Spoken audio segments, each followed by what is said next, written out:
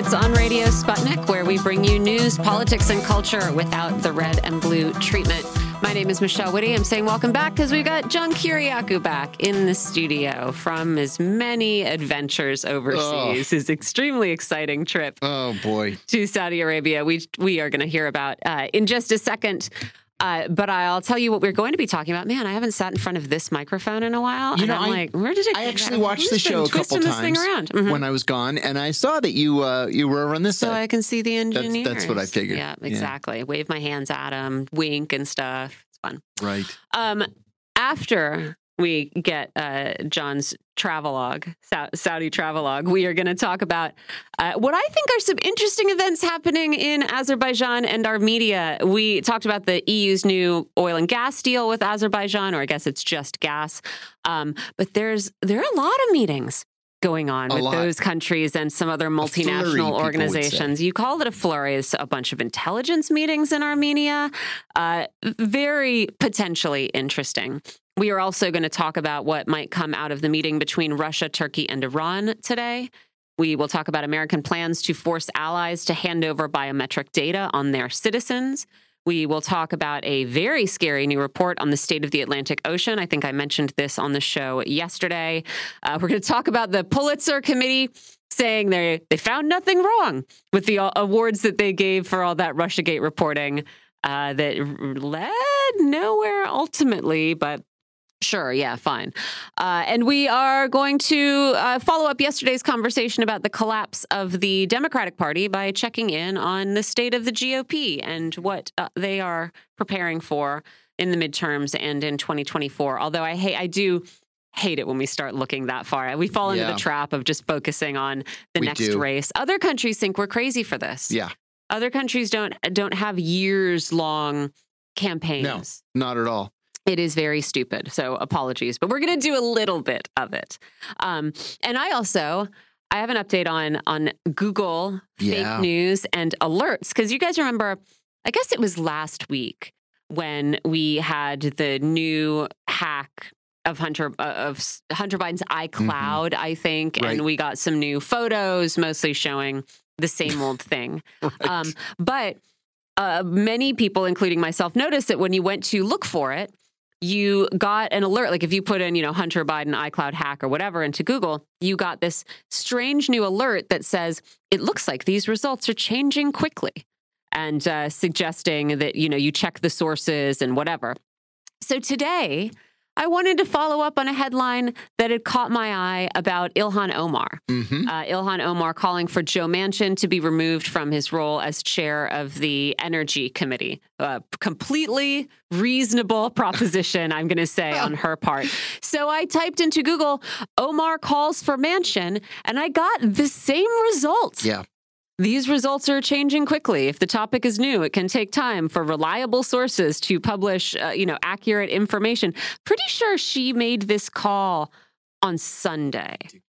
And, I was looking for the One Truth Out article that I saw in it. So I don't understand what the deal is. Ilhan Omar is actually, quite a controversial figure and the subject of a lot of actual fake news. Yes. And so maybe that's what it is. But maybe it's that it mentioned Ilhan Omar rather than what Ilhan Omar had actually said. So maybe that's it. The algorithm just said, oh, Ilhan Omar's in this request. It's probably right-wing propaganda, so we should warn the reader. Yeah. Maybe I'm cutting them way too much slack. I don't know, man. Weird. But okay, so we have a second sighting in the wild of the newest Google alert. Mm-hmm. Pretty exciting stuff. Pretty crazy, huh? Yeah. So I got back last night. Welcome. What a nightmare. Oh, First of all, let me tell you what my mistakes were. Okay. Going to Saudi Arabia. Number one. That was mistake number one. Going to Saudi Arabia. Now we're being jingoistic. No, I'm kidding. Do you remember we had somebody on the show a week and a half ago, and I said, listen, a personal question. If you were going to Saudi Arabia, would you go through Muscat, Doha, Cairo? And I forget what he said. I went through Doha. Now, there was a direct flight. There's only one direct flight from Washington to Jeddah, and it's on Saudia Airways. And I won't fly Saudia. Okay. They separate the men from the women. Ew. Yeah, on the flight. Yeah, okay. And it's just too weird. I'm sorry. Okay. So I elected to go through Doha. Terrible mistake. It's so long. First of all, you're in coach, right? Right. So it's a 16-hour flight. And you just watch movie after movie after movie, but I never heard of any of these movies. Oh, no. And I'm a movie guy. No. Right? Mhm. So I'm watching these movies I never heard of. They're like all direct to video. And then I catch you fly all night long. You arrive the next evening, and then I catch a flight to Jeddah.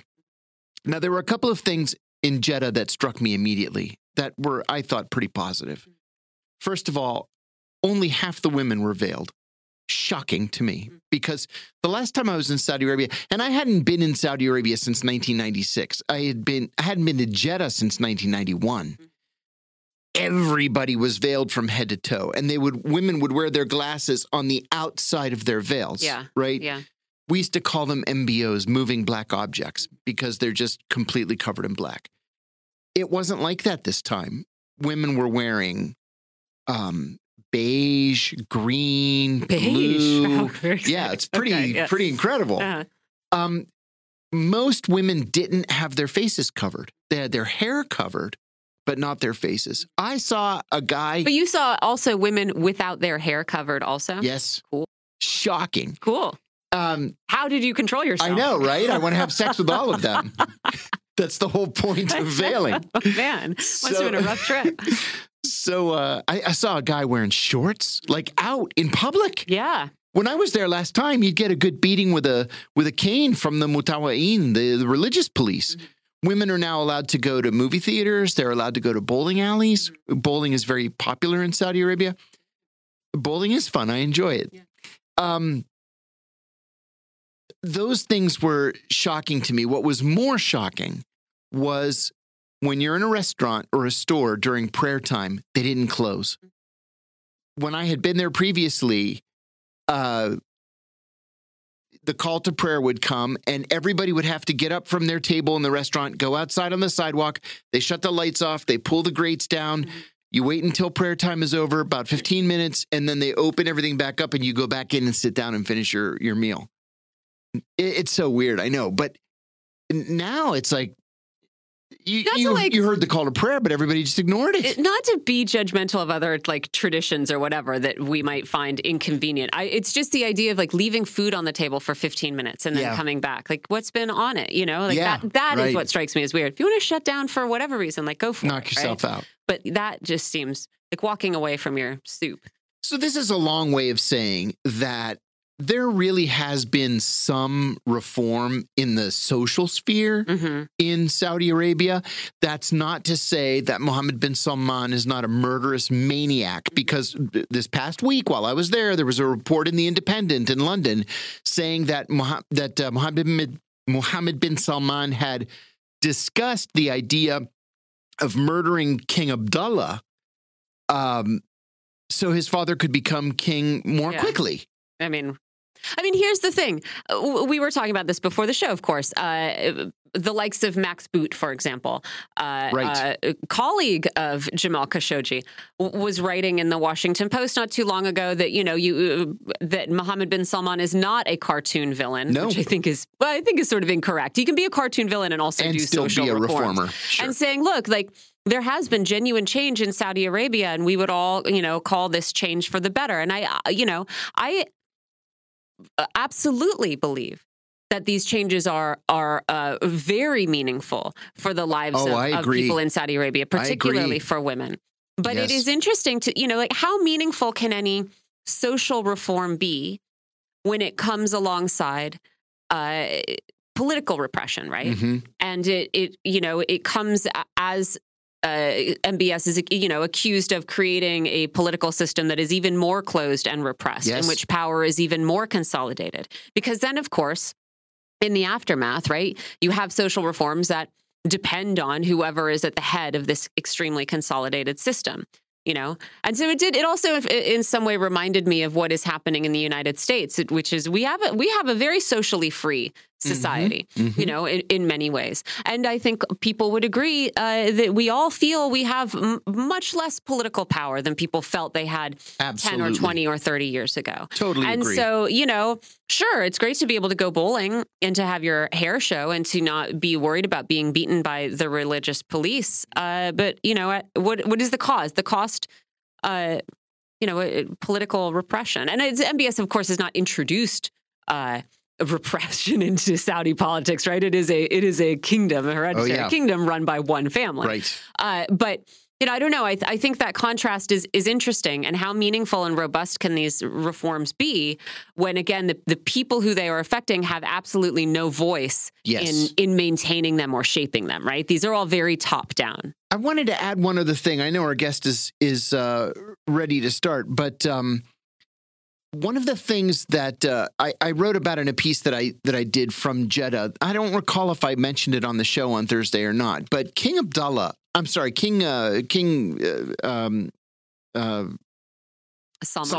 I'm blanking. There have been so many kings in Saudi Arabia. King Salman, during his meetings with the president, kept an iPad on his lap. Did I mention that on the show the other day? Yeah, it's so MBS can tell him what to say. Give him the answers, give him the questions. MBS is clearly running the place. They acknowledge that he runs the day-to-day operations of the kingdom, but it's more than that. His father's just not able. He's 86 years old. I'm surprised he could actually read something on an iPad and then repeat it. Seriously.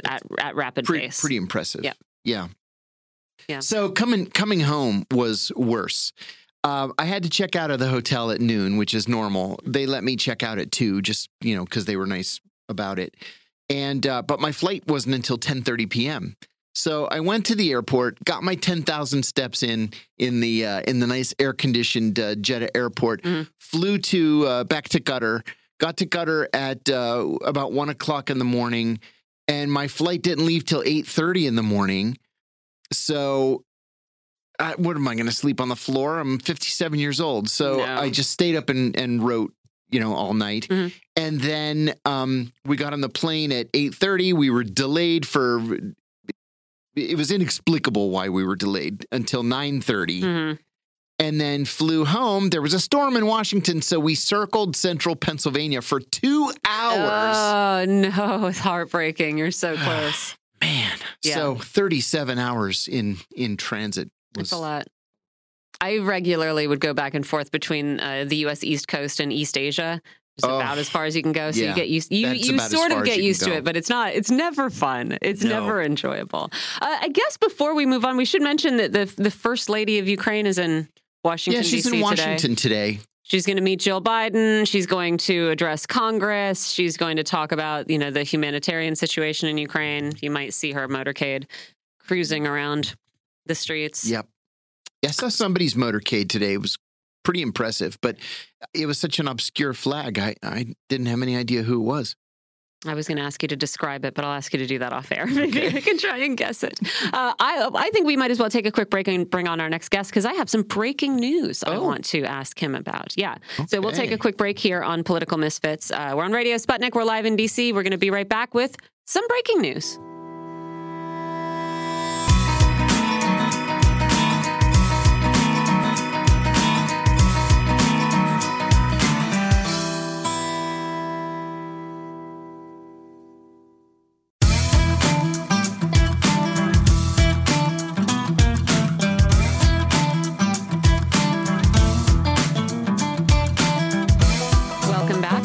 Misfits on Radio Sputnik, where we bring you news, politics, and culture without the red and blue treatment. I'm Michelle Witte here with John Kiriakou, and I want to follow up on this energy agreement by the EU to buy gas from Azerbaijan and wonder why the foreign minister of Azerbaijan is today visiting NATO headquarters. We'll talk about a bunch of intelligence chiefs visiting Armenia. We'll ask what might come out of this meeting between Russia, Turkey, and Iran in Iran today. I want to ask how seriously we should take these Chinese warnings that the U.S. should abandon its latest plans to sell weapons to Taiwan. And we have Some breaking news about potential changes to EU sanctions against Russia that I think I will start with here. We're joined by Dr. David Oualaalou. He's an international geopolitical consultant. He's a speaker, an author, a veteran, and a former international security analyst in Washington, D.C. He's the host of Geopolitics and Conflict on YouTube, and his latest book, The Dynamics of Russia's Geopolitics, Making the Global Order, is out there. Dr. Oualaalou, thanks for joining us. Good to be with you, Michelle. So I had a bunch of stuff planned, but just very quickly, since I saw this report come past my Twitter feed, I'm seeing that the EU is preparing to create exceptions in its sanctions against Russia that would unblock assets at Russian banks linked to trade in food and fertilizer. I guess the idea is that the EU wants to make it very clear that there is nothing in their sanctions that is slowing the transport of grain out of Russia and Ukraine. This comes as, it's expected that the president of Russia will talk about, what could be done to facilitate shipments of grain through the Black Sea in this meeting in Tehran today. And so I wonder, how do you take this news that that the EU is preparing to perhaps lift or unblock some Russian assets in the interest of either liberating trade in food or fertilizer, or, making very clear that it's not the EU that is standing in the way of these movements? Or I mean, the third option there, Michelle, or maybe because the governments in Europe are afraid now of the popular uprising went on in Dutch with the farmer protests in Poland. I mean, all this an indication of how the policies that the EU embarks on are backfiring. And this is nothing new. Any common sense will success.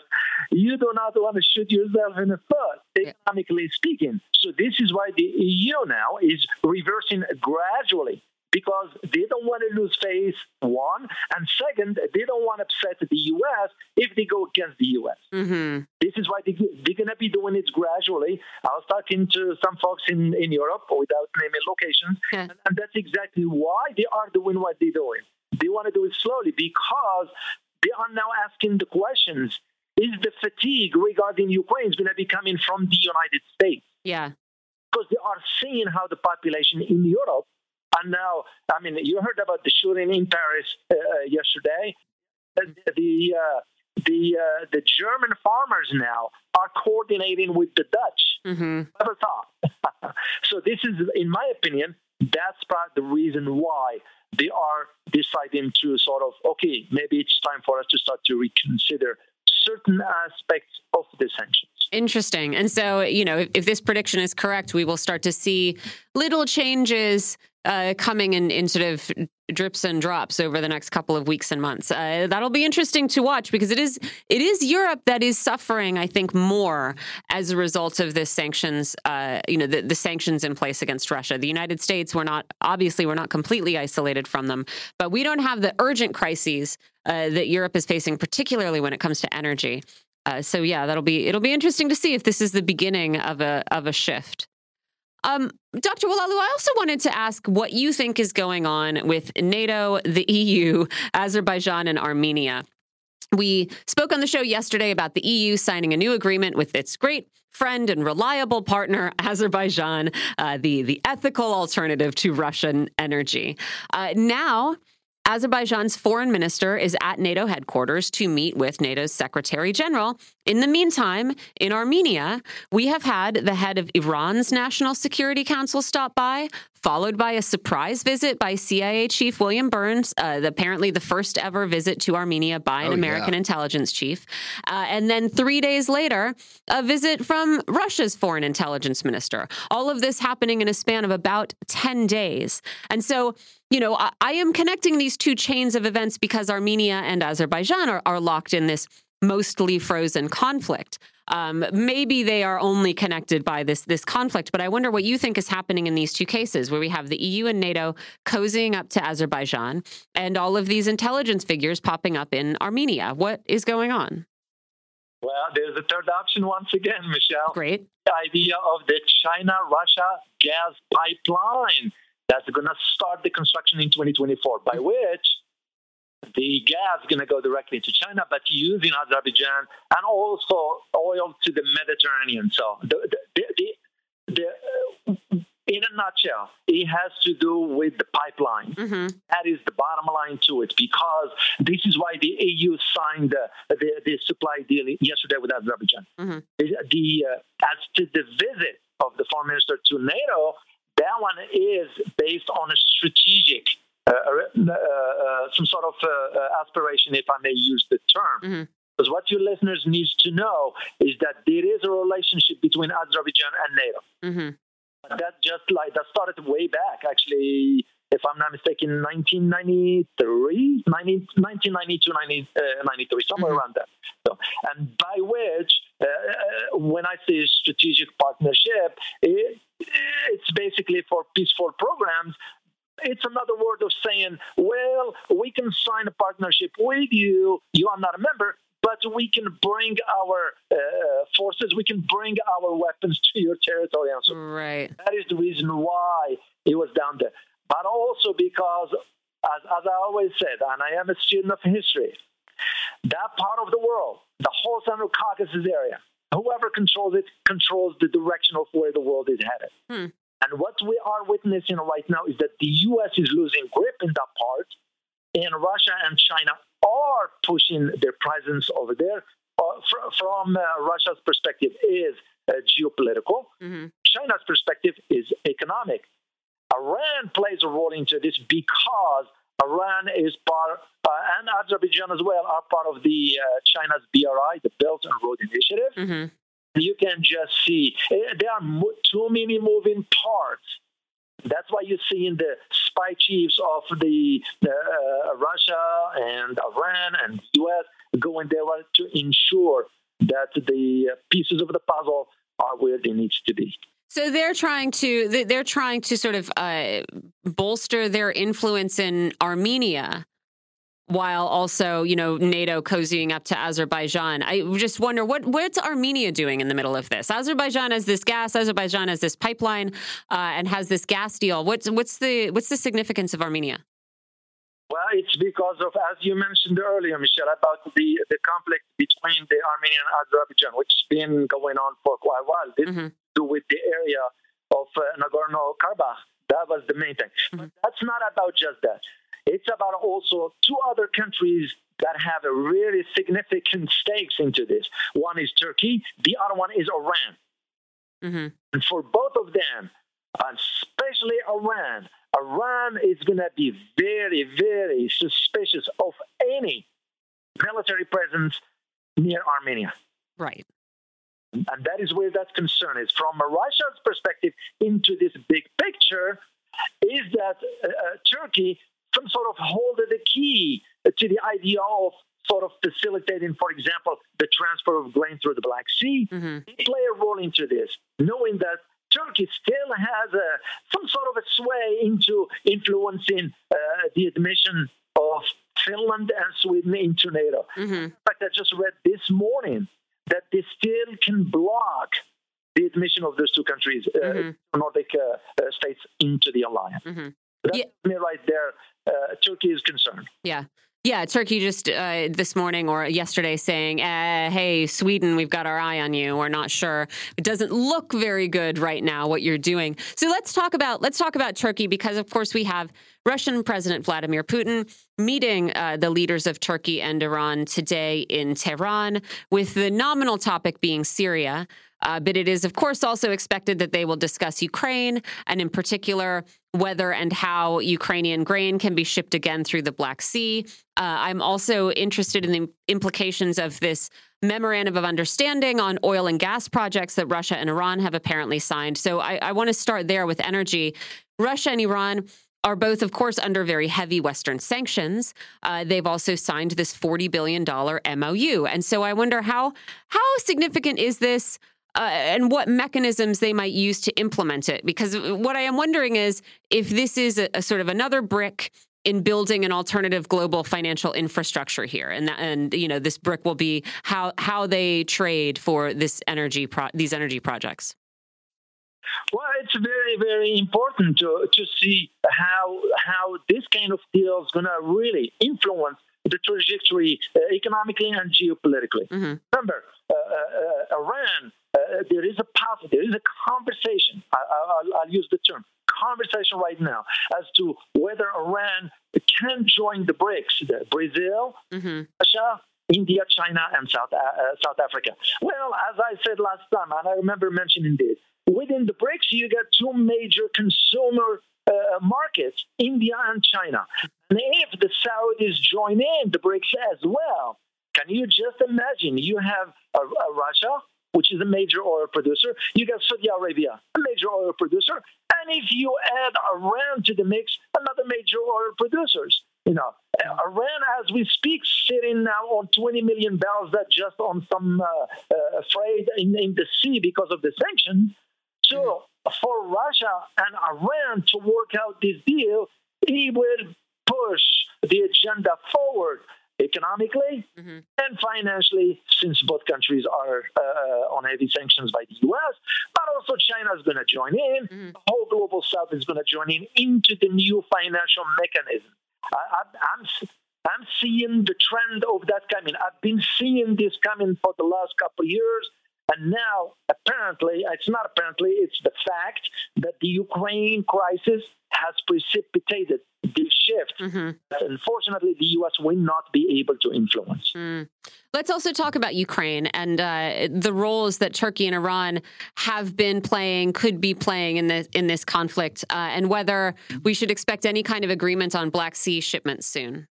It will be, but very, very limited, because Russia is not going to just give in to whatever the West is calling or whatever. The agreement with Turkey is going to have to be very, very calculated, strategically calculated, because the two countries also have another location where they have some issues, which is Syria. Right. Yeah, talk to us about Syria, right? Turkey's ongoing occupation of parts of Syria is going to be part of discussions here. Neither Russia nor Iran is going to be very happy about that. Turkey has also, for some time now, been forecasting, right, and saying it is going to have announce a new offensive into Syria, but that has been delayed and delayed and delayed. And so I wonder, if you think we should imagine that Russia and Iran will have any more luck getting Turkey out of Syria than anyone else has, or getting Turkey to continue to kick this can down the road of this proposed offensive.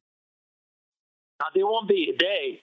Iran and Russia won't be able to get Turkey out. We're going to have to work out the deal with them. Because remember, what just happened at the UN Security Council is that they wanted to extend the aid through a region in Syria called Bab al-Hawar. Right. Bab al-Hawar, that's very strategic because you get terrorist groups that are now having some control of the aid, which they end up selling to the Syrians. Also has to do with the oil. And this is where you're seeing the Russians did not block that because they don't want to allow the aid. They wanted to block it because of the flow of weapons. What my concern was with the Ukraine conflict when it started, that I said, despite what we hear, that the West is going to be sending all these weapons to Ukraine, it might not end up in Ukraine, end up seeing it somewhere else. And this is exactly why Russia has vetoed or challenged to the UN. Actually, they agreed now to allow it for only 6 months. They're going to have to revisit that issue. So for Turkey, I don't see both Russia or Iran convincing Turkey to just get out. They're going to have to work out a deal because Turkey has a stake also in what's going on there. I mean, how important is it to have, Turkey as a NATO member continuing to have these conversations with Russia and with Iran on consequential issues like this? I mean, Turkey has been a very interesting and complicated figure over the last couple of months. We've talked on this show many times about how successfully Turkey is using, the geopolitics of the moment to advance its own national interests. And so, on one hand, I'm no fan of the government of Turkey, right? I mean, I think it is, it is useful to see them using the moment to their own advantage. It's not what I would usually wish to see them doing. But on the other hand, should we take it as positive that some member of NATO is still having high-level conversations with Russia? good question. That's a sort of you can have it both ways. Mm-hmm. West, sort of it's the way it is for Turkey, because they know and they understand not only their strategic location, they can really influence the direction one way or another. Mm-hmm. That possibility of doing that. But also you're going to have to, your listeners need to keep in mind that there are an election coming up soon in Turkey. Mm-hmm. Turkey will want to boost its image on the global stage. I mean, we all heard when they mentioned, hey, we're not going to allow Sweden and Finland. The whole world was like, Turkey doing that? Yeah. How much they can influence that? A lot. Europeans know that Turkey is a thorn on their side, but they don't have any other option. Mm-hmm. Mm-hmm. All right, let's switch over to China now. I want to talk about some of these warnings that China has issued to the U.S. over the past day or two. The State Department a few days ago approved a $100 million or so, I think maybe it was up to $108 million arms sale to Taiwan, which honestly sounds like pretty small potatoes. Mm-hmm. But Beijing yesterday demanded that the sale be scrapped. This is according to reports in Chinese media. The State Department today was defending its decision, saying the U.S. is obligated to furnish Taiwan with the means to defend itself. Beijing also expressed some displeasure at the idea of Speaker of the House Nancy Pelosi traveling to Taiwan next month. Pelosi was supposed to go in April, and I honestly, John, I thought she had visited in April. Or maybe I'm misremembering. She went somewhere. She did. I swear I remember her traveling somewhere. I remember being surprised. Yeah, she made a surprise trip. I swear it was to Taiwan. But now the report I saw today was that it was canceled because of a bout of COVID. And so now she's intending to go next month, and China is saying the trip sends the wrong message and warned again about taking strong steps if the U.S. continues to go down the wrong path, as it terms, this increasing engagement with Taiwan. And so, in particular about this warning to halt this arms deal, how is this an escalation, or should we see this as sort of par for the course when it comes to the U.S. relationship with Taiwan and the response to it from Beijing? Well, just to address the first part of the trip of Nancy Pelosi back in April, it was canceled because I was going on that because I did a show on it, detailing exactly. It was canceled. She backed down, or the administration asked her to back down, hiding that it was COVID when in reality it wasn't. China at that time was, and I did check on this. So I'm saying what I'm talking about it. So the idea of the weapons, no, the U.S. is going to move forward with that. So China can bark all it wants because the only concern I have personally that will have to do with the type of weapons the U.S. will sell the island. That's the question, yeah. Type of weapons, then you got an issue. And it becomes now a question for China how they intend to proceed. I do not believe that they will just saber rattling, whatever. No. They are now, China, in a position now to really stand firm on what they believe, because to them, to China, Taiwan is a red line. When you have the last summit of NATO inviting Japan, Australia, New Zealand, you get the idea right there. Right. May I follow up on that? Is there anything that's not a red line in the arms sale relationship between the United States and Taiwan? Is there any level, do you think, that the Chinese would, if not accept, just decide to look the other way on? I mean, we have been for years. We have, but it seems like the Chinese are being more aggressive in reaction to the United States being more aggressive? Well, it's because, again, the nature of the weapons that they've been. If you go back 25 years, the weapon we sold at Taiwan 20 years ago, of course, will not be the same one we asked them. The red line will be if they are offensive type of weapons. If we are talking about medium-range missiles, then that's very concerning. So, but at this stage, China is in possession, and I say this even though I get criticized for it. What I'm saying is the reality on the ground. The geopolitical landscape has shifted, but not to the U.S. favor. So, China is now in position to stand head to head or toe to toe with the United States. And this issue of Taiwan, especially if now the Speaker of the House followed through with the trip, is going to put China under the microscope as to, is it just barking? Mm-hmm. Right.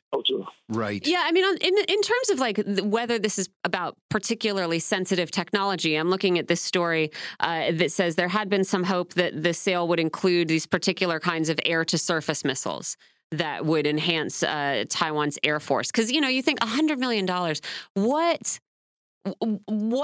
particularly sensitive technology could actually be sold for $100 million that would, you know, that could even come close to tipping the balance of military power when you're talking about Taiwan and China, which is, I mean, it is not close.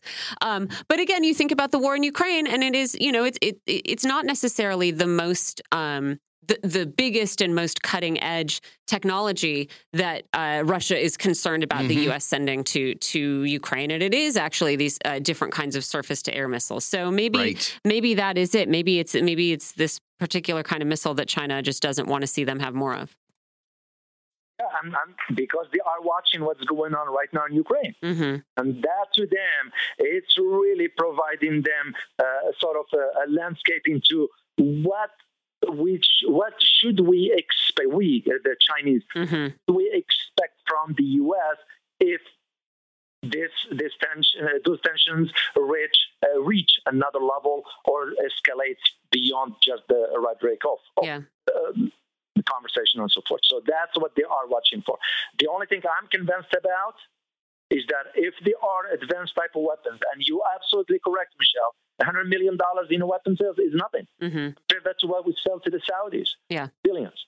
So $100 million, well, what's going to be? It's just, that's just nothing but a sort of window dressing, shall we say, the U.S. to stay relevant as far as we are funding or supporting, rather, Taiwan militarily.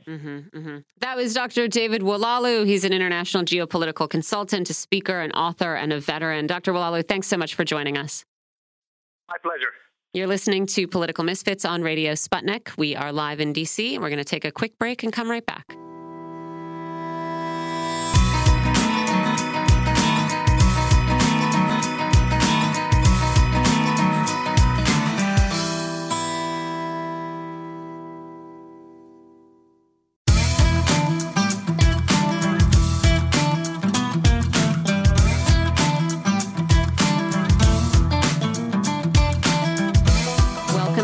Political Misfits on Radio Sputnik, where we bring you news, politics, and culture without the red and blue treatment.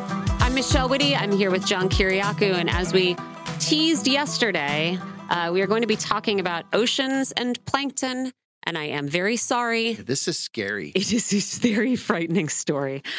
Joining us to talk about what this does and doesn't mean is Guy McPherson. He's a scientist. He's professor emeritus of natural resources and ecology and evolutionary biology at the University of Arizona. Guy, thanks for joining us once again. Thanks for having me on the show, Michelle and John. It's a pleasure to be your go-to danger person. Yes. You are. That means a lot to us. Danger Mouse. So I was sent this story in a group chat, and all three of us in the chat then spent the next night really basically sleepless over the implications here. And so to sum it up, right, this is a story that comes from Scottish newspaper, The Sunday Post. It is about a research team in Edinburgh that did some research into plankton levels in the Atlantic Ocean and found that, according to what they saw, it has all but disappeared. So this team from the Global Oceanic Survey Foundation, which is associated with Edinburgh University, spent 2 years collecting water samples from the Atlantic. And according to the Sunday Post, it had been thought that Atlantic plankton levels had halved since the 1940s. But this team's findings suggest 90% has vanished due to chemical pollution from plastics, farm fertilizers, and pharmaceuticals in the water. Oh, my gosh. And I want to read one upsetting paragraph from the piece and then get your thoughts, Guy. It starts like this. The scientists warn there are only a few years left before the consequences become catastrophically clear when fish, whales, and dolphins become extinct with grave implications for the planet. The researchers in the report say an environmental catastrophe is unfolding. we believe humanity could adapt to global warming and extreme weather changes. It is our view that humanity will not survive the extinction of most marine plants and animals. And so, this is one study, right? It is possible their findings aren't accurate. And so I wonder if we can start there with just your understanding of what is going on in the Atlantic Ocean, at least. Well, for context and a partial response to your question, here's something I wrote at GuyMcPherson.com several years ago. Quote, plankton form the base of the marine food web. Mm-hmm. Some populations have declined 40% since 1950. And then I refer to an article in the July 29th, 2010 issue of Nature by Daniel Boyce and colleagues. Plankton are on the verge of disappearing completely, according to a peer-reviewed paper in the October 18th, 2013 issue of Global Change Biology by Stephanie Hinder and 7 other colleagues. If you're keeping score, that paper in Global Change Biology was published 8 years and 9 months ago. The paper concluded plankton were on the verge of disappearing completely from this planet. Plankton form the base of the marine food web. They produce about half of the photosynthesis on Earth, and therefore about half of the oxygen we find so convenient when we're breathing. Plankton are therefore critical to our continued existence. As Captain Paul Watson, the renowned founder of Sea Shepherd, has said hundreds of times, if the oceans die, we die. Mm-hmm. After all, life on Earth started in the ocean, and that's where we get half of our oxygen. Mm-hmm. So here's the bottom line that I'm not very happy to relay. We didn't have long back in October 2013. You can do the math on the rest of my conclusion. Yeah. But to finally answer your question, yes, it's possible the findings of this study are not accurate. The process of science is the best route we've come up with so far to generate reliable knowledge. Sometimes it fails. Mm-hmm. So I don't think it has or is failing in this case based on the evidence I've seen, but we can wish, right? Right. Yeah, but it's not a good sign that, this is not the first study that has found this, right? We can go back nearly a decade and find people making the same kind of warnings. The question that I have, and I think, Guy, we've talked about this before because, you've explained to us in the past how, some of these processes don't slowly creep up on you because, you can still get fish at restaurants. You know what I mean? Like you can go down to the shore of Maryland and have a crab feast, and there's no sense, I think, at least among the public, that marine life, like across the board, marine life is on the brink of extinction, right? And so I wonder if you can talk to us about how maybe we misunderstand some of these climate disasters that are coming. They're not going to creep up, slowly and steadily get bigger, like a crescendo, but they could come upon us very suddenly. Absolutely. And, we've been warned repeatedly throughout history about the rapidity of this particular event, this particular version of abrupt climate change. Here's something from the Intergovernmental Panel on Climate Change, the IPCC. This is from their report, Global Warming of 1.5 Degrees, published October 8th, 2018. So quite a while ago now. Mm-hmm. They write, these global level rates of human-driven change far exceed the rates of change driven by geophysical or biosphere forces that have altered the Earth's system trajectory in the past. And they refer to a couple of peer-reviewed articles. Even abrupt geophysical events do not approach current rates of human-driven change. What's happening is faster than anything observed in planetary history. We're not taking it seriously. Almost nobody I talk to take seriously the fact that we are destroying the ocean, we are destroying life on Earth, and we just look away. On the one hand, I think crab on the coast is a great idea. Right. Smoke them while you got them, that sort of thing. But on the other hand, it seems that our so-called leaders are looking the other way at a really important time that they should be paying attention. Yeah, and I wonder also, there is a lot of the talk recently has been about emissions, right? It's about greenhouse gas emissions. It's about sort of a warming air atmosphere. Mm-hmm. And I think it's worth returning to this line from these researchers who say, it is our view that humanity will not survive the extinction of most marine plants and animals. And so I wonder if in a focus on climate change sort of writ large, if we are ignoring environmental catastrophe, sort of in the smaller scale in different specific ecosystems, right? Because, yeah, it might be very possible that humans as a species have the technological capability to respond to some of the consequences of a much warmer planet in terms of protecting ourselves in the places we live now.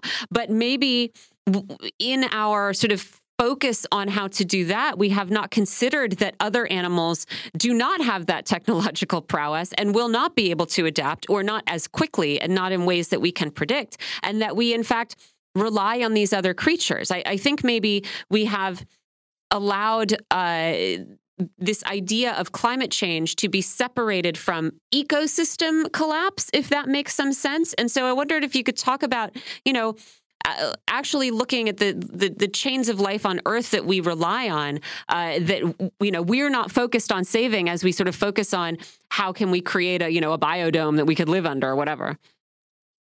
Right. No, you're absolutely right. And we've talked about this a little bit in the past. Mm-hmm. We depend upon so many other species for our own survival, while failing to admit the importance of those species. That's the really critical thing here.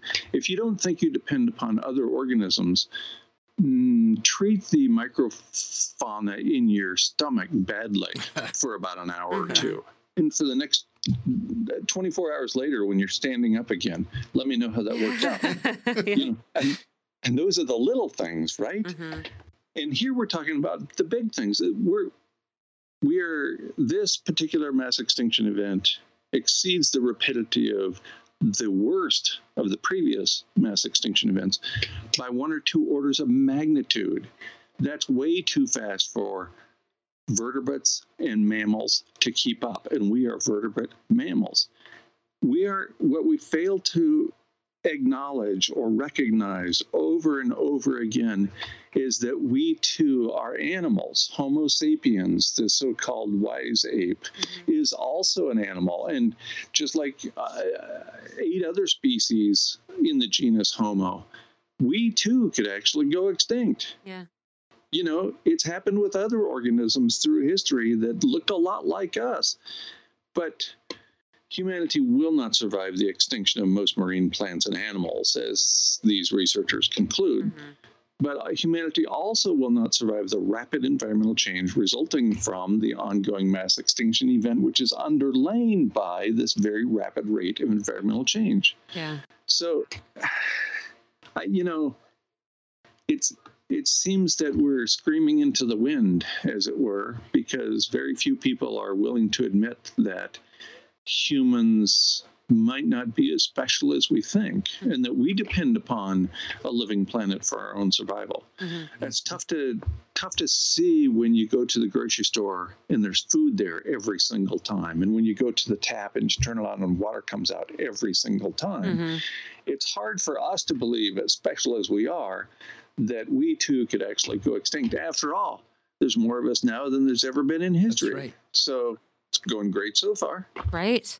I mean, do you have any idea what kind of timeline we are talking about? We talked about warnings back in I think you said in 2013. They're already saying, up to 90% of plankton has gone. So, I mean, how much longer until we get to this tipping point where we are going to have to miserably witness the mass starvation of some of this great ocean megafauna, charismatic megafauna of the oceans that we love so much?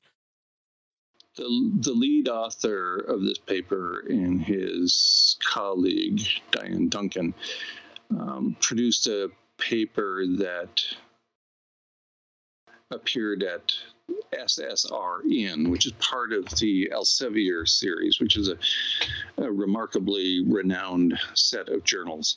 And in their story, near the bottom of page 5 in an 8-page preprint at SSRN comes this line, quote, "Perhaps over a time frame of just 1 or 2 years, we lose all the whales, seal, birds, teleost fish, and the food supply for 2 billion people." End quote. As an aside, I'll point out that teleost fish comprise 96% of all extant species of fish. They account for some 40 orders, 448 families, and more than 26,000 species of fish. Again, I quote Paul Watson, "If the oceans die, we die." It's just so hard. It's having these conversations with you, Guy. I really appreciate that because, we do have to look, with clear eyes at this thing. And yet it is very hard. It's very hard, I think, if you grow up in the sort of relatively cosseted West, right? Where nothing goes too wrong too often and, ships can mostly be righted. It is really hard to imagine that this change could come along so quickly and really hard to know, how you should change your life as a result, right? I am aware of the possibility, probably not on this show, but of the possibility of, causing mass panic and despair, and yet, of course, like if that's the appropriate response, or maybe not panic, but like truly urgent action that maybe takes forms that we would have previously considered to be, I don't know, unsavory, right? Like maybe that is what needs to happen. I don't know. It's a sort of cognitive dissonance that we live in. It feels like, and it's hard to know. I mean, again, because I guess it could be wrong. You know what I mean? Like we'll find out in a pretty short time frame, and it's so hard to know how to take this information on board and what kind of decisions to make as a result, right? I'm not asking you a scientific question, but it must be one that you wrestle with.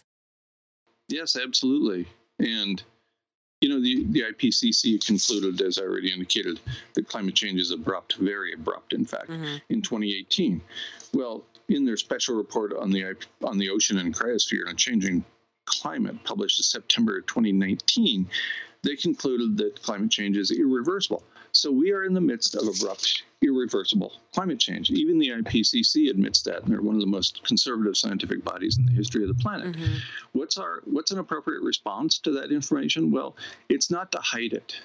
And that's what I see most days. We've known about abrupt, irreversible climate change for 3 years now, based on this incredibly conservative political/scientific body, the IPCC. And when do we hear about it? Almost never. And if you think people are going to panic when they learn about it, just wait till they learn about it as they're dying, as habitat for humans disappears. Yeah. I would much rather people know that we're in the midst of abrupt, irreversible climate change in advance so that they can make amends with the people they need to make amends with, so that they can apologize, so that they can seek an apology themselves, so they can do the things that they feel like they need to do. So that when we lose habitat for our species, it won't come as a tremendous surprise. It's already happening all over the globe, as I've reported repeatedly. We're already losing habitat for humans. It hasn't happened to you yet, and it hasn't happened to me yet. Does that mean it can't happen? Of course not. And I would rather know in advance that the catastrophe is on the horizon than not know until it's already on me. Right. And maybe I'm alone in that sort of thinking, but I don't think so. I think you and John also share that mentality with me, that we'd rather know that what's coming. And then when it gets here, we go, oh, this is what it looks like. Just before we started the show, we were talking about this terrible heat wave that's been afflicting Europe. Temperatures over 100 degrees in London. Fires are breaking out, major fires. CNN just reported a few minutes ago that Luton Airport outside of London is closed today because it's so hot that the runway buckled. And it's only going to get worse. Yeah. Yes, it absolutely. I don't see any way this is going to get better. And yet I constantly hear that all we have to do is you and I have to reduce our emissions. Right. The populace has to start behaving better. Right. Well, come on. Yeah. That's not going to fix anything. Right. And it points the blame in the absolute wrong direction. Yeah, I will not ask you to comment on the news that Joe Biden might declare a climate emergency any day now, because I don't think there really is much reason to hope that this administration is going to take the opportunity to do anything truly transformational. But that is the news that we have to end this with. Don't worry, guys. Joe Biden might declare a climate emergency sometime, and who knows? Maybe throw a whole bunch of money at Amazon to do some climate mitigation with regard to its deliveries or something like that. Guy McPherson, really appreciate you joining us to talk about this and wrestle with the implications. That was scientist Guy McPherson. I'm sure we'll be talking to you again soon. Thanks, Michelle and John. I appreciate the opportunity to chat Thank you, with you. Guy. We are going to wipe away the tears and take a break here on Political Misfits and come back to talk some domestic politics, some surveillance news, and get into what's ahead for the GOP. You're listening to Political Misfits on Radio Sputnik. We're live in D.C., and we'll be right back.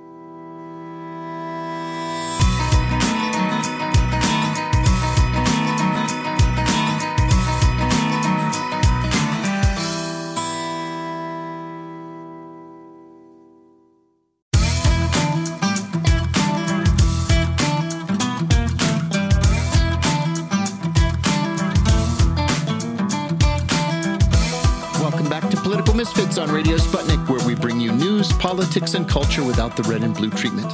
I'm John Kiriakou here in the studio with my co-host, Michelle Whitty. A new Gallup poll shows that the trust Americans have in newspapers and television news is at an all-time low. Just 16% of Americans say they have a great deal or quite a lot of confidence in newspapers. We did it.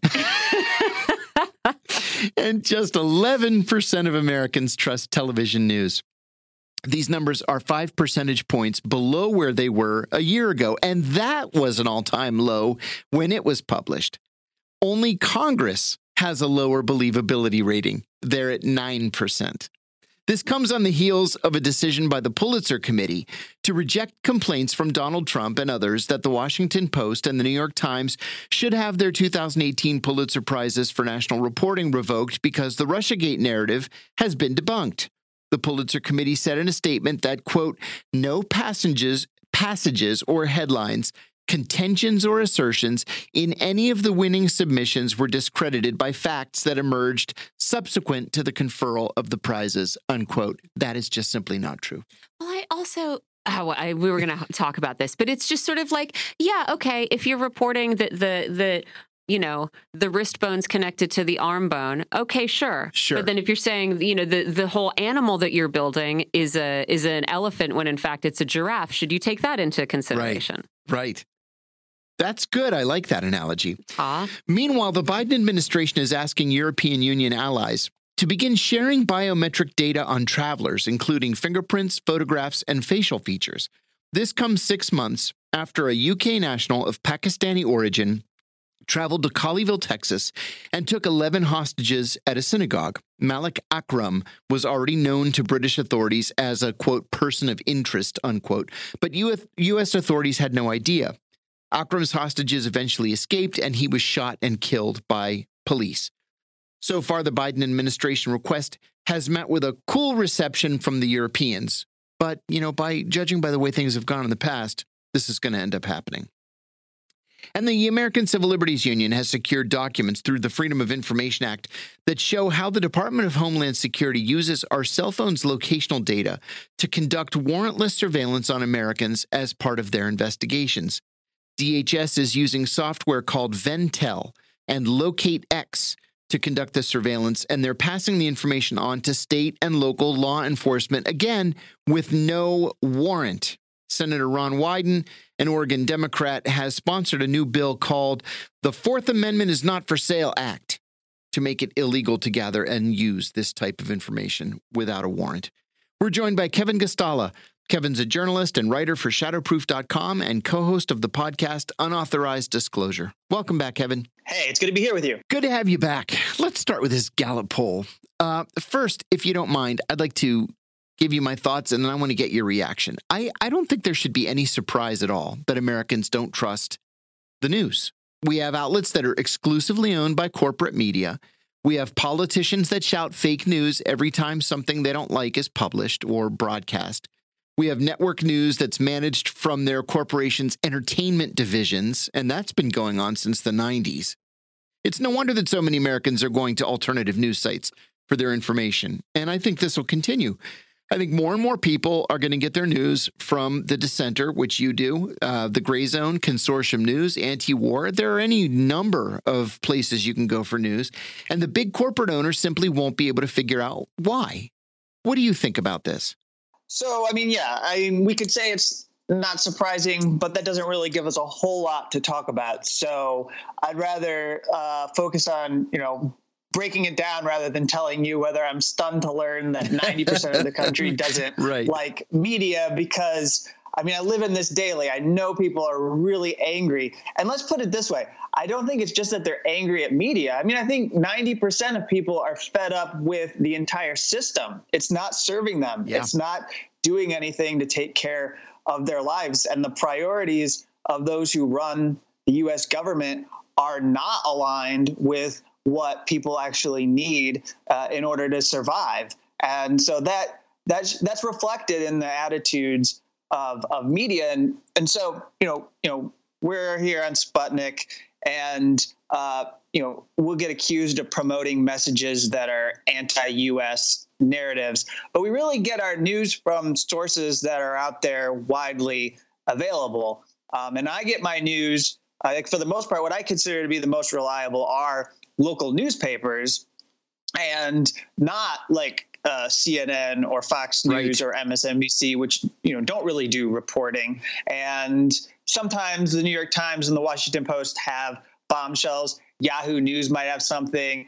But we're talking about online news sites really being the prime originators, I think, of some of the more impactful stories.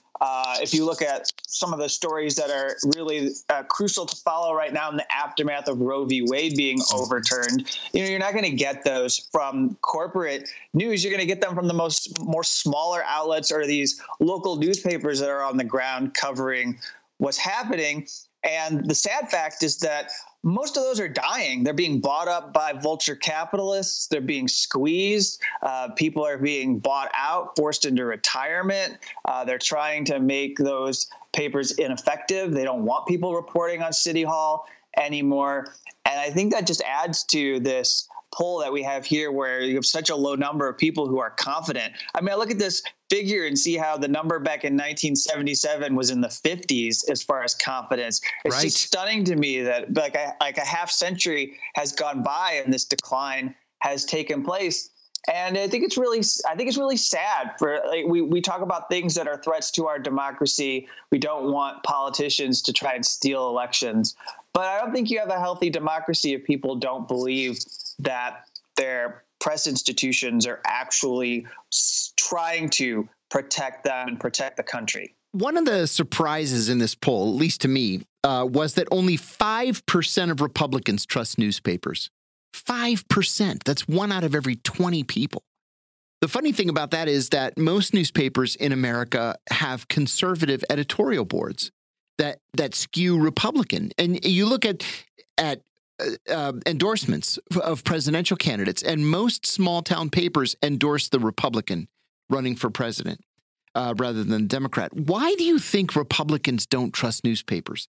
I don't want to sound too cynical, but is it because so many of them have just bought into the Fox News, OAN, Newsmax narrative? Is there some other reason? I think it's pretty basic. Let's also look at the number that says that 35% of Democrats have confidence in the media, and how high that is compared to independents and Republicans. Right. And you want to say, well, yeah, independents and Republicans. You want to say, well, what are you smoking? I mean, what makes you feel so high on the media compared to them? And I think it's because it's become part of their identity that, and this is true that it happened. I'm just saying it says something about what's happened to the political identity of Democrats, that they feel they have to defend CNN, MSNBC, or the New York Times from Donald Trump, and that's now part of that. That's part of the culture war. And it's not really anything that anybody's going to be hurt by. Like if the New York Times or CNN or MSNBC gets attacked daily by Donald Trump, they're still going to be fine. And in fact, they're probably going to have better viewership because they're going to be able to cash in on his attacks. But that the Democrats feel like it's like an existential crisis to the republic, that they have to defend these cable news outlets. Yeah, I think that's right. Another thing that surprised me too is how alternative media, independent media, were not even mentioned in this. There's no breakout as to do you like online news? If so, what kind of online news? Well, I don't know why they wouldn't ask a question like that when so many Americans are transitioning away from the major news sites to more niche sites. I mean, that's why you and I talk about this. Yeah. That's why we read 20 different news sites, 25 different news sites every day. I have a theory as to this. I wonder if you agree, Kevin, but I think it's much more effective to simply pretend they don't exist than to try to contest them, right? It's the same thing that is done with the American left. You just pretend it's not there, and it does a better job of actually, silencing that media than, trying to contest what they report, because usually you're going to be, on the wrong side in that. I wonder if you think that's the case, Kevin. Well, I think it would be a complete threat to the business model of all of these media companies if some place like Gallup asked people, and then you found out, and everyone were able to learn that, in fact, people do have confidence in media, but they do have confidence in online media, and they don't have confidence in their local newspaper, or they don't have confidence in their local news, or they don't have confidence in what they're seeing on television or in the New York Times. And then isn't it interesting that as deep as we are into all of this, that we were supposed to have our confidence restored by these disinformation tracking tools like NewsGuard and others, and yet it hasn't done anything for us. Right. And I don't even know if it's done anything for elites who the tool is actually for. I mean, it's supposed to make them feel better about controlling the diet of information that we're all able to consume. But it really hasn't made a dent in what people are able to access. As far as I know and can tell, you could read all the conspiracy theories about anything that you want. You could seek this out. All this information is available on the internet. If you want to put it in Google, if you want to go through Twitter, you could still find just about anything about any. I mean, you can confirm your worldview. If I want to find something that tells me that the government is making chips that are being implanted into human brains right now to turn us into robots, I can find somebody writing about that, and I can convince myself that it's true. And the fact is that the biggest issue that we all have in our society is the ability of everyone to sort themselves out into these little groups in which they can believe these like niche worldviews about the way everything's organized.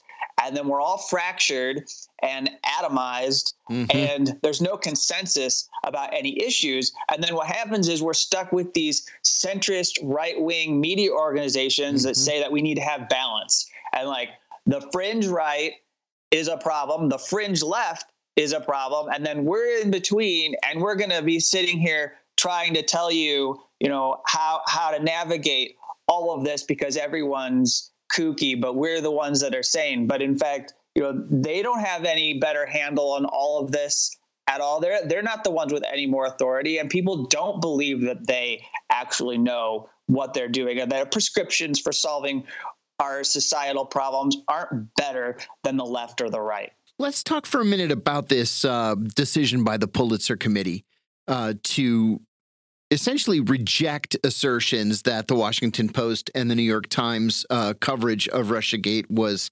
incorrect. What do you think we should take from this whole incident? It seems to me like in their statement, they were sort of parsing their words just to make this thing go away. What do you think? Well, first, these are independent reviews. Why don't we get to read them? I said the same thing. They went out of their way. The Pulitzer people went out of their way to say, not only were these independent reviews, but we chose people to do the reviews who had no connection to us and no connection to each other. It's like, okay, so if they're so uber independent, then let us see what they had to say. And they didn't release it. Who are they, and why couldn't they release it independent from the Pulitzer Prize? And why isn't the Pulitzer Prize just responding to this independent entity saying, like, hey, we looked at these and we read the reports, and we're very pleased to see that we've been vindicated, that we made the right decisions when it came to awarding these prizes in 2018. Okay, so the nice thing about the Pulitzer Prize, you can go and see the headlines of all of these stories that were awarded if you want to refresh your memory. And some of these things, it'd be really hard to get people worked up in anymore. So whether they made the right decision or not in awarding this, and that's obviously the debate that is at issue here with the reviews. But I'll just say in retrospect that if you look at some of these headlines, I mean, it's pretty clear that this would not stand up today as really good reporting because it's flimsy. Yeah. I mean, things like, I don't know that we'll ever be able to get people to accept it. And it really put us on a path that people like Stephen Cohen and other foreign policy thinkers recognized before the war in Ukraine. But this idea that Donald Trump never thought Russia was a threat and that he wasn't letting the U.S. government do anything to counter it as a country is one of the biggest lies we were fed. That's simply a lie. Yes. I agree with that. I want to ask you also about this biometric data sharing plan or demand that the Biden administration has. I flew in from Saudi Arabia last night. When I was standing in line at Customs and Border Protection, I noticed a sign that they had put up saying that they were going to collect everybody's biometric data. And sure enough, they take your fingerprints, they take your picture, all kinds of stuff. And it said for American citizens, this information will be held only for 12 hours. But for foreign nationals, the information may be held permanently and may be shared with other law enforcement organizations. I was surprised by that. So it seems like what they're saying now is that they want, there's a quid pro quo here, that if we're going to be sharing this biometric data with other countries or even just collecting it for our own use, we want to know if somebody has gotten in trouble in another country. So if there's a Brit, for example, like this guy, Akram, who does not have a criminal record in the United States, is not in any kind of U.S. law enforcement database because he's never had reason to be, but he is in a criminal database in the UK, that the UK should be forced to share that information with us. What do you think about this? Yeah. So, I mean, what about this specific program? The thing that really stands out to me is just how it's another program that we're hearing about that has been unearthed in the last decade. I mean, just to me, it seems like not a year goes by that we don't learn of some new dragnet surveillance program that is being just carried out. And, we still haven't gotten to the point where people in our government accept a core truth that someone like NSA whistleblower Thomas Drake could help them recognize, which is as long as you have this haystack that is so massive, in which you don't know what you're looking for inside of it, and you make the searches and the way of like sifting through the information so complex that people get through, like who you're talking about here, like Akram would be a good example of someone. There have been others who have been able to commit attacks on U.S. soil, who we find out later they have information in our own databases. And what they haven't figured out is that these dragnet, or they have figured it out, but what they prefer to do, and I think they prefer to do it because it's possibly more lucrative for the companies involved, but and also it's more cumbersome to try and go through the processes and follow the letter of the law. So they use these dragnet surveillance programs in which everyone gets swept up. And as it's being made clear by the ACLU, this was particularly for undocumented immigrants or for people who would be crossing the border to stop, who the Republicans would call illegals. And but the problem is that, as is laid out, someone who's in a border town who's an American citizen doesn't get any more protection than the person who is crossing in from Mexico. Or, you could be, it seems like you could be flying in to any airports, which certain airports are considered the border. Right. And those people who are there in the vicinity could have their data swept up as well. And that would still be in the database. And then Ventel, this location data broker, it's not clear to me like what they're doing. This isn't regulated. No. How are they making money off of this, and who are they selling this to? And it's stated very clearly that the reason why the government is in this contract with Ventel is so that they don't have to go to a judge or a court and get access to this data. Because even though we don't have up-to-date electronic privacy laws for good reason, we still have some protections that say that you can't just take people's cell phone data and do whatever you would like with it. It's a good question. How are they collecting this and able to monetize it? There was a line in this article, like from a DHS agent to another DHS agent saying, can you ask your contact at the software company if he can run this data for me and let me know?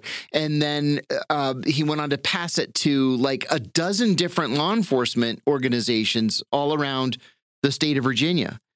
So I don't know. This whole thing bothers me. And you're right, too, to draw a comparison with Tom Drake, the NSA whistleblower, because in a way, this is very similar to what Tom blew the whistle on 15 plus years ago. I guess it was 15 years ago now, where he was warning us, look, nobody's getting warrants for this information. And we don't know if this information is being used to further or even to initiate criminal investigations. I mean, if it is, it would be the fruit of the poison tree, as they say. And we don't know that. So how do we protect ourselves? How do we keep the government at bay, from hoovering up our personal data? It's something that the courts have been remiss for the past 22 years in addressing. Yeah, I just need to make one quick connection here before we wrap up our conversation, if we have a minute, because with everyone focused on what states are going to do now to enforce laws against abortion or just good point. Access to reproductive health care, I'm seeing how states are putting in requests for data. They want to be able to access some of this material so they can figure out what a woman is doing, where are they traveling, how are they handling their healthcare. There's a really big concern about some of these healthcare apps that people have that they use to track themselves. And now what is that data going to be used for? And so you should draw a connection. I think what we're learning here is everything that Snowden was warning us about. Oh, yeah. Everything that people before him were warning us about as far as the surveillance state goes. We're now seeing how individual states can use this for things. And it doesn't have to be national security, but of course, national security, the threat of terrorism, is where it started. That's where it started to protect us all. But it easily morphs into being used for other purposes. Absolutely right. Absolutely right. We've got a little bit of time. I can't let you go without asking you about Julian Assange. So many of us here in the United States, many of us in the media are watching this UK leadership fight unfold with great interest. They're starting to sort of peel off low vote getters in the initial rounds of voting for the leadership of the Conservative Party. But my question then to you is, does it matter who heads the Conservative Party if you're Julian Assange? Do you think any of this has any bearing on what happens to Julian? Does it matter if, on the one hand, the former chancellor of the Exchequer becomes the prime minister versus Priti Patel or somebody else? Well, I don't think Priti Patel is going to be prime minister, so that's good for Julian on some good. level. Yep. But I don't believe that it's going to make a difference who runs the UK. It's pretty clear to me that the US has locked the UK government into a position of serving them as like a sidekick and doing whatever is necessary. We saw this in the lead up to the war in Ukraine, where basically the US would launder unverified intelligence about what Russia was supposedly doing, or would fabricate intelligence, and they would rely on the UK government to trot it out and make claims about coup plots that were being manufactured in Ukraine by Russian plants. And then if it didn't pan out at all, they could just walk it back and pretend like they had nothing to do with what the UK was saying. And then the UK would get all the blowback to their credibility, and the US's hands would never be dirtied by the fact that they knew this was garbage. And so, no, I think that they're going to continue to play the role of serving the U.S. and trying to bring Julian Assange to the country for a trial. And what we're looking at right now is the reality that Assange probably is in the United States by March of next year, maybe at the latest May. They filed appeals. It's important for people to know that there are appeals. His lawyers are fighting. They finally get to challenge the initial court decision that came down in January of 2021 that momentarily spared him, but had a lot of really bad stuff in it that is impactful and hurts press freedom rights globally.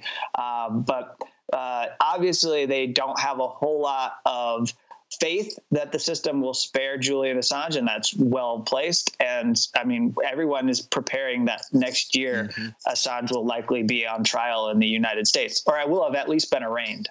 You've kind of anticipated my next question, which is whether or not you could foresee something happening for Julian in the European Court of Human Rights. And can you tell us a little bit about what these appeals are? Yes. So the appeals are actually, there's two different appeals. So there's one in which they're challenging the decision that came down from Priti Patel. And there's another one in which they're challenging the judge's decision that I just mentioned. So when it comes to Priti Patel, they are suggesting that, she didn't pay attention to the Magna Carta, basically, or that she's not recognizing that the U.S.-UK extradition treaty is supposed to prohibit extradition for political offenses. And then there's things like her accepting that there are specialty arrangements, like believing that the U.S. government is actually going to protect Assange from the death penalty, criminal contempt proceedings, or further prosecution for conduct outside of the extradition request. Mm-hmm. So they just don't know on what grounds she's accepting that these, you would call them assurances, actually are legitimate if they've been privately made to her.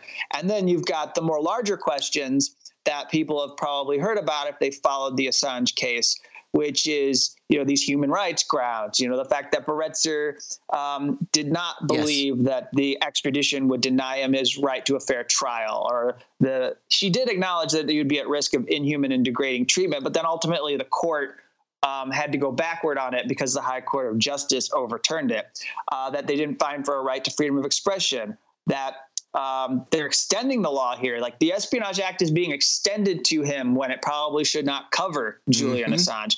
There's a misrepresentation of the facts. And also the case has been pursued for ulterior political motives. So those are key issues that we're going to hear in these upcoming appeals that'll play out throughout the rest of this year. I think you're exactly right. One final question before I let you go.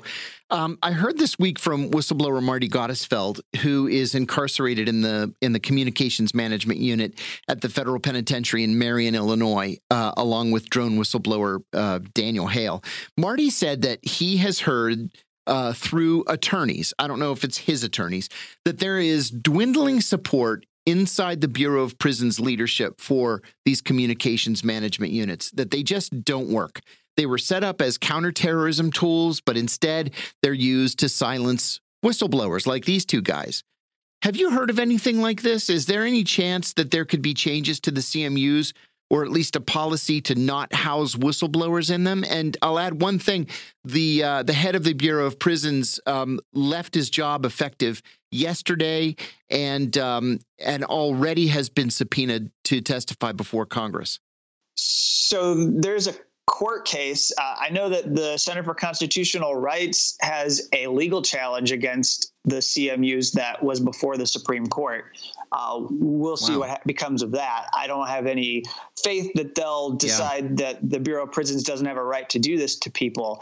But, if it's going to be any changes, it's going to come from within the Bureau of Prisons. Yeah. I mean, we've seen that that's one of the few things that actually works in this country, is when there is resistance internally, that's when the most changes get done. So those are the only way that Gottesfeld or Daniel Hale could get some kind of mercy. And also, let's just be clear, there's similar conditions being imposed on people who are in special administrative measures. Right. And there are other ways in which they can do this to people. So the idea that they might say, let's abandon the CMUs could mean that they'll just replace it with special administrative measures. Because when you think about it, why do you really need two systems that really allow for a lot of the same control of communications? Correct. It's all about controlling communications. Okay, Kevin Gosztola, thank you so much for joining us. Kevin is a journalist and writer for Shadowproof.com and co-host of the podcast Unauthorized Disclosure. You're listening to Political Misfits on Radio Sputnik. We're going to take a short break and we'll be right back, so stay tuned.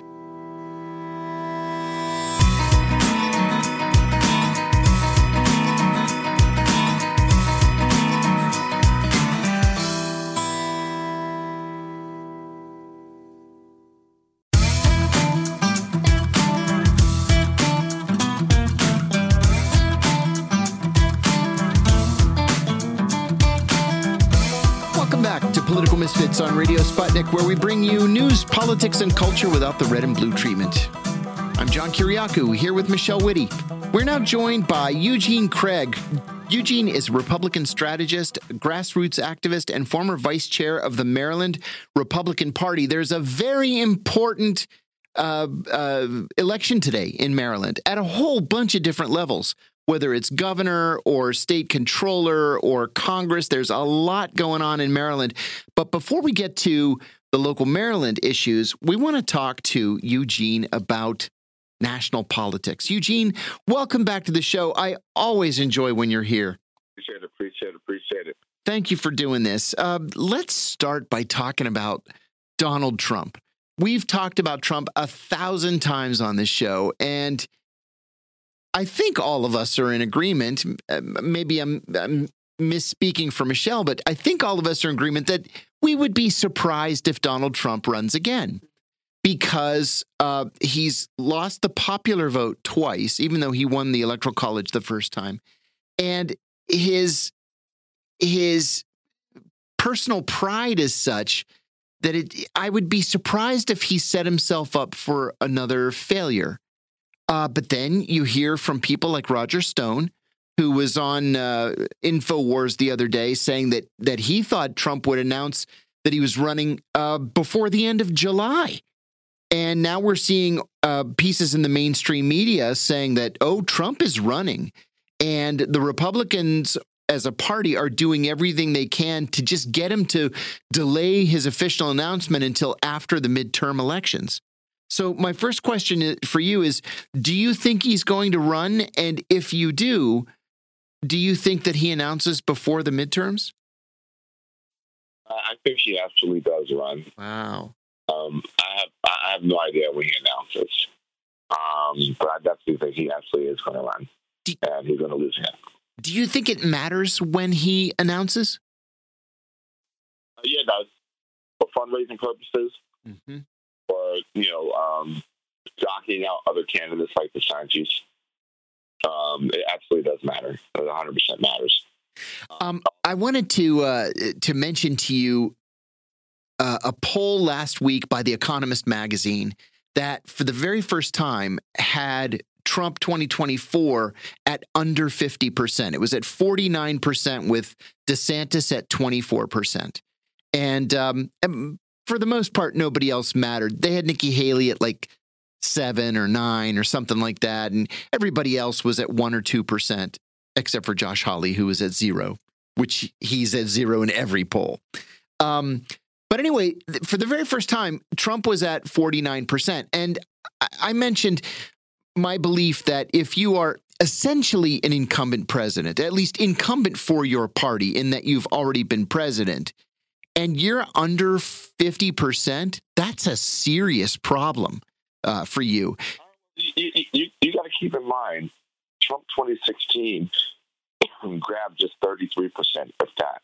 Oh, that's a good point. That's true. And the thing is this, right? The rules for nominating are different than just if it was just one like straight up national primary. Yeah. I mean, but most of the Republican states are winner take all, where you can literally be the winner with 25%. Yeah, that's true. I think while when it comes to a national scale, there may be a certain sentiment. We let us not forget that Trump 2016 was a 30%, 33% Trump. Up until we pretty much secured the nomination. I remember also being deep enough in the primary season that there was still a Stop Trump movement that was viable at the time of the Virginia primary. That it was, by then it was like Trump or Rubio. And a lot of the Never Trumpers were trying to coalesce around Rubio to stop Trump. Trump ended up winning Virginia, not by a ton, but he won. And that was pretty much the end of the Stop Trump movement. Well, yeah, it became Trump or Rubio. Then it became Trump or Cruz. Exactly. Then it became Trump or Kasich. Yep. And at that point, and if you recall, that Ted Cruz had even pretty much refused to endorse him at the convention. Yeah, correct. But at that point, it became, at that point, they all just accepted, the reality of it. Like, they're still Never Trumpers to this day. Well, let me ask you about money. DeSantis is raising insane amounts of money. He's running for re-election as governor of Florida, and he's already raised $125 million. A federal court ruled 2 weeks ago that he is permitted to spend whatever he doesn't spend on the gubernatorial race on a presumed presidential race. So this has to put him head and shoulders above just about anybody else in the Republican Party in terms of a fundraising structure going into the 2024 election. Do you think $125 million plus what he's able to raise is enough to put him on par with Donald Trump, where he can carry out a fight against Donald Trump as the primaries progress? Well, the thing is this. At least half of that's going to be burnt on his gubernatorial re-elect. That much? It's not. At least half, if not more. Wow. That's the first point. The second point here is that that cash will have to be rolled into a super PAC. Right.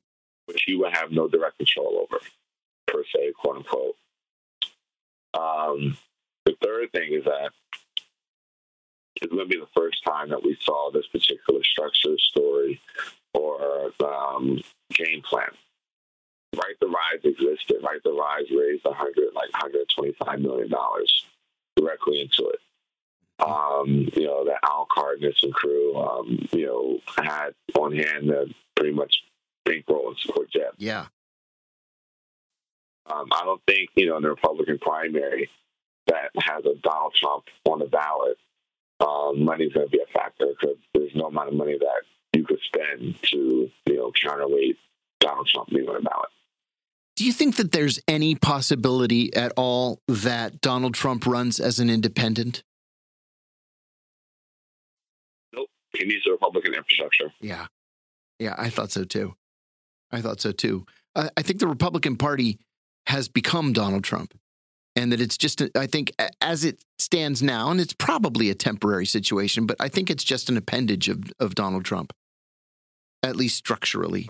100%. I mean, look, large parts of the party still, violence is the ring of Donald Trump. You have folks that are essentially the embodiment of the T.D. Jakes video, the Wake Up video, yeah, like Governor Hogan, right? But there's still large parts of this party that are just, indebted to Donald Trump. Is there anybody in the Republican Party that you think has the charisma that Donald Trump does, who could take him on? I think there are tons of folks, but it's not the charisma. I mean, the Trump folk are the Trump. It's essentially a cult of Trump. Mm-hmm. It's a cult of Trump. It's not about charisma. It's not about it's not about the ability to move people or anything like that. We have tons of folks that can move people. But the thing is that there's a out of this world fealty and loyalty to Donald Trump. Yeah. From elected officials to super activists to just regular folks. Yeah. Yeah, I think that's right. Let me ask you about about Maryland. Governor Hogan, you mentioned Governor Hogan just a moment ago. He's leaving office this year at least as popular as he was when he entered, probably more popular. He has his health back. He had a cancer scare a few years ago, and thank God he seems to be healthy. He's also not afraid to criticize Donald Trump. Do you see him as a viable alternative in the primaries, as you've got all these conservatives beating each other up about who's the alternative to Donald Trump? You've got a moderate in Governor Hogan who, may have that central lane as to himself. What do you think? Absolutely, and I think there also may be a level of home field advantage. If the Dems decide to move to reshape their primary calendar and throw Maryland. Oh, good point. Yeah, how do you think that plays out then? I think Hogan probably, Hogan himself on the ballot does pretty well. The guy still carries, 67% approval rate among Republicans, among pretty much across the board, Republicans, Democrats, Independents across the board. And so I think he does pretty well. Let's talk for a couple of minutes, too, about abortion. Immediately after the Supreme Court's decision to overturn Roe v. Wade, a lot of Democratic-leaning commentators were saying that this might be enough to swing the midterm elections, at least in the Senate, probably not in the House, in favor of Democrats. But then the latest polls that have come out from Harvard, The Economist, Emerson, all the big polls are saying that that it looks like the Supreme Court decision isn't really going to be a factor in the way people vote. This is going to come down to turnout, and the Republicans are more energized than the Democrats to vote in this midterm. What do you think the role is of the abortion decision in the midterms? And what do you think of the Democrats' abilities to hold on to the Senate? Well, the thing is this. Something where pretty much 80% of the country agrees on should be a winning issue for you. Yeah. The issue Democrats have is that they overcomplicate the issue of abortion when it comes to communicating about the issue of abortion. Mm-hmm. And it's in those details and that minutia that Republicans will come in and beat you over the head. Yeah. That's the issue there. Yeah, this should be a winning issue. This should be something that helps carry Democrats across the finish line and up and down the ballot. But the issue is that they get lost in the minutia of it and the minutia of how to communicate it. Mm-hmm. To the other question, I think the Dems probably do, hold the Senate and actually, grab 2 or 3 seats so that Manchin and Sinema aren't holding them hostage anymore. I've been saying the same thing for months. I've been saying exactly the same thing for months. If you look at the generic polls for the House, the Republicans are ahead anywhere between 1 and 12 percentage points, which because of redistricting means a Republican pickup of roughly 10 to 25 seats. The Democrats can't keep the House. The numbers just aren't there.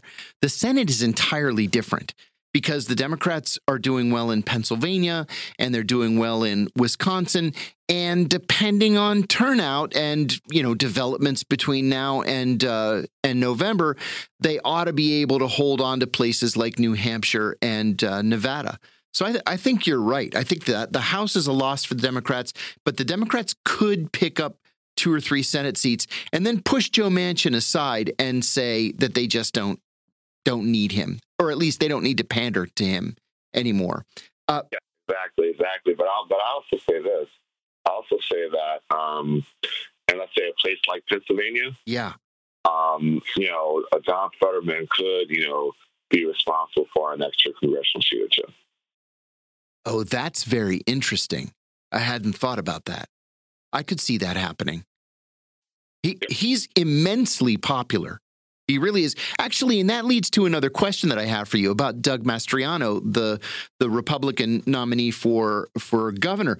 The Democrats have this, what seems to me is this insane policy of trying to promote extremist Republicans running for these major issues, with the idea that they're so extreme that when it comes to the general election, they'll be easier to beat.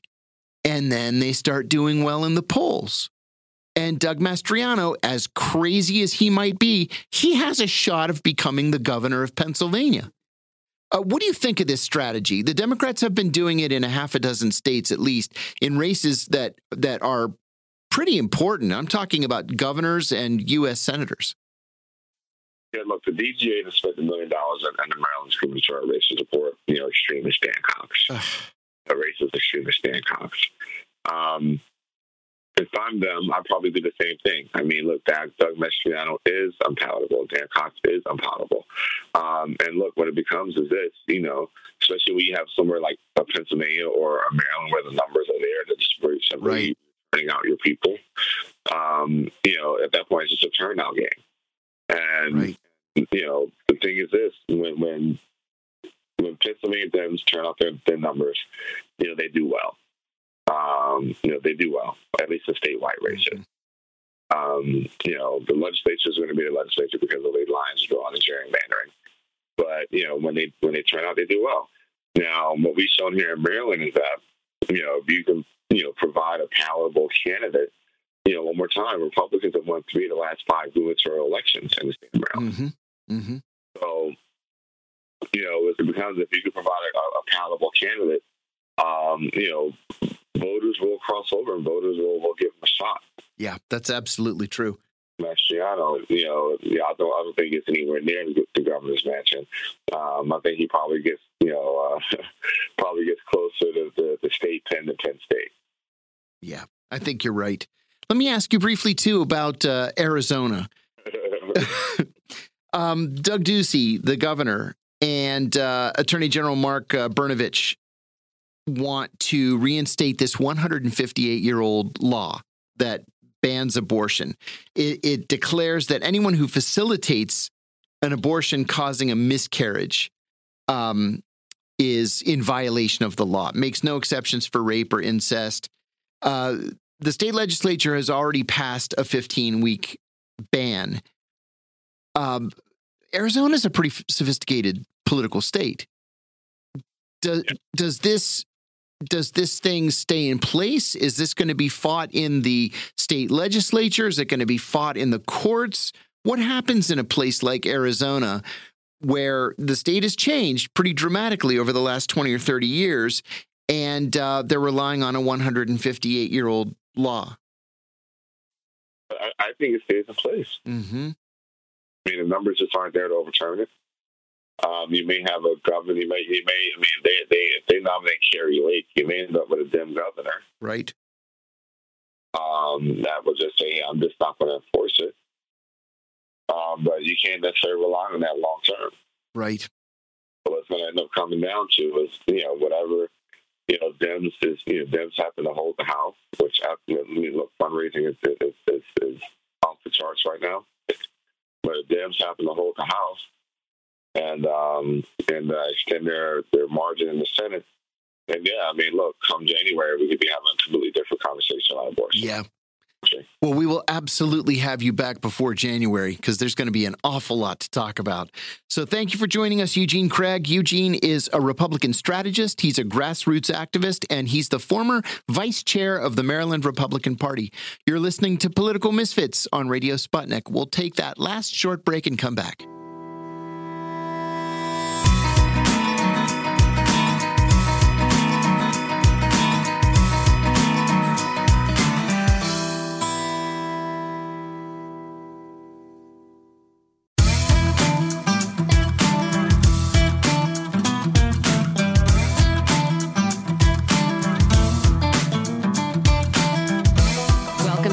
Political Misfits on Radio Sputnik, where we bring you news, politics, and culture without the red and blue treatment. I'm Michelle Whitty. I'm here with John Kiriakou, and we have a few last stories to slide in. I think I didn't get to the Dwayne "The Rock" Johnson story yesterday. I'm fascinated by this story. I think, how delightful would it be to discover that you're half siblings with The Rock? Not even for fortune or reflected fame. No, a little bit for the reflected fame. Just for the coolness factor. Yeah, just I bet he's a great half brother. The Rock is you can't dislodge the genuinely warm feelings I have for The Rock from my heart. I got to tell you, I met him a few years ago. I went out to LA and my agent set up a meeting with him and his agent because I had a show that I wanted to pitch. And we were deep enough in the show that it was ready, to bring in the talent to see if they were interested. He wasn't interested. Is the show Meet My Friend Michelle? Is that the show? Michelle, he could not possibly have been any nicer. I knew it. There is nothing about fame that has affected him. He's funny and friendly and warm and kind, and he loves his kids, and he's just an all-around good guy. Yeah, now he's got a few more half-siblings out there in the world, thanks to, I don't know if it's specifically 23andMe, but it's one of those DNA web tests. I think that's hilarious. Things. Yeah. I don't know. No, John, you've got a story you wanted to talk about. I have some other stuff I can tell you. I've been following very closely for the past several weeks this terrible incident that happened in New York City where an employee in a bodega was involved in an altercation. The boyfriend of a customer attacked him, and the guy defended himself and was able to kill the attacker while being stabbed by the attacker's girlfriend. And the whole thing is on video. Like every second of it is on security camera video. It's clearly self-defense. Yeah. And so for whatever reason, Alvin Bragg, the DA, filed murder charges against this guy. And there have been demonstrations and protests. And finally, last week on Monday, Bragg, who's the DA, met with a group of community leaders and said, he made the oddest statement. He said he could absolutely see these charges being dropped. Well, then why the freg would you file them in the first place? Right. Well, today he dropped the charges. So finally, sanity reigns. Yeah. I have to say, and this is probably extremely unrealistic, but every sort of mental, rehearsal of what happens if somebody, I shouldn't even say this, I'm going to knock on wood, but if I were to be violently attacked, it always ends up with me defending myself on a murder charge, saying it was self-defense. Oh, yeah. You might as well believe in yourself, even if it's a little bit unrealistic. You have to. I have a lot of rage I could draw on, I think. Oh, me too. Somebody's going down. Yes. And I'm pretty confident it's not going to be me. One day, try me, please. I'm tired of having to be nice to people all the time. I have a couple of little updates. I don't know if you got this alert in your inbox, John, but you see the U.S. is changing its Afghan visa program. Yes. So to commemorate, a year since the withdrawal, they're simplifying and streamlining the application process. And so now applicants will not need to fill out some longer form. So I don't remember how many thousand Afghans it is who are still stuck in this tent city in the UAE. Right. But it's a lot. I did see it's miserable. Some CNN headline, I believe it's CNN. Oh, yeah. The Biden administration struggling with how to mark anniversary of chaotic Afghanistan withdrawal. I don't know. Pretend it didn't happen. Yeah. Do you have to mark it? Or I know you could mark it by unfreezing the $7 billion of foreign assets their money of Afghanistan. That's right. So they can deal with these issues of starvation that they're facing now. Yeah, that would be nice. Maybe you could ship a whole bunch of food to Afghanistan. And another thing too, we've talked a lot, not just on this show, but as a country, we've talked a lot about the heroin crop, the heroin poppy crop in Afghanistan, that Afghanistan was producing 93% of the world's heroin poppy while the U.S.-backed government was in power. Well, now the Taliban have issued a fatwa that it is a sin to produce heroin poppy. Now, the year before the 9/11 attacks, there was zero heroin produced in Afghanistan. So maybe we can get back there, too. Yeah. There was also a story about Jair Bolsonaro in Brazil had calling together dozens of foreign diplomats to the presidential palace. This was yesterday to tell them, this is according to DNYUZ. DNY. I've never said that out loud. It's a news organization. But he'd call them together to tell them he thinks the voting systems in the country could be rigged and aren't necessarily trustworthy, right? There's an election a little more than 2 months away, and he's trying to, it's the like, oh, my arm hurts, so maybe I'm not going to climb that well today. Right. However, this story came to my attention because the person who reported it noted that hours before his meeting in person, inside with dozens of ambassadors, Bolsonaro had admitted to not feeling well, that he had a fever and was coughing a lot. And so it's just like the ailments of this man are just on top of being stabbed during the campaign. Attacked by an emu. Do you remember that? Oh, yeah. Attacked by a big bird. And they can do damage. Had COVID several times. Had to go to the hospital because he was just like dangerously constipated. He was, something like that. Yeah, it was in his guts. And then of course they keep saying it's because he didn't chew his shrimp up enough at lunch. That's a social media tidbit, right? So you take that with a tiny grain of salt. That probably is true, but I didn't confirm it. Yeah, so Bolsonaro coughing all over these diplomats as he tries to set the stage for, contesting that election, perhaps. Good luck. Yeah. I think Lula's going to just whip him. Yeah, I might roll over him. Hey, I don't know if you saw your breaking news push notifications. But Explosion at the Hoover Dam? No, I want to hear all about that. But Bill de Blasio just dropped out of his race for Congress. He said I forgot that he was even... Voters seem to want a different option, is what he said. Yeah. Yeah, I think they do. Goodbye, Bill. Right. No, there is pretty dramatic video of this explosion at the dam that is going around social media now. It seems to have been, despite generating a whole bunch of smoke, initial stories are calling it a small explosion and a fire, and that it poses no threat to the dam structure. Good. But it looks like some, piece of machinery there exploded. It was while a bunch of tourists were walking around, and so that's why we have this. Oh, I see. Yeah, this video of it. Yeah. Yeah, explosion of the Hoover Dam is not an alert you really want to see. No. And it says it's been extinguished. Yeah. So, the fire's been extinguished. Like our hopes. Yes. Yeah. Seriously. We also have a pair of unsurprising, I guess, reports. I think it was last week I saw this report on alcohol. That found alcohol has no health benefits if you're under 40. Like it's straight only negative to drink under 40. But if you're over 40, a little bit of that glass of red wine, maybe it's good for your heart. Just a sort of suck it, youngsters. Yeah, leave the drinking to the grown-ups. There you go. And now another report showing drinking coffee might be a little bit good for you. So maybe we'll elaborate on that more tomorrow because we certainly don't have time today. But so there you go. Some good news and some bad news. Finally. We're going to leave that there today for Political Misfits. I want to say thanks to all of our guests, of course, and to our producers and engineers. And on behalf of John Kiriakou and myself, Michelle Witte, thanks for listening. We'll see you tomorrow. See you tomorrow.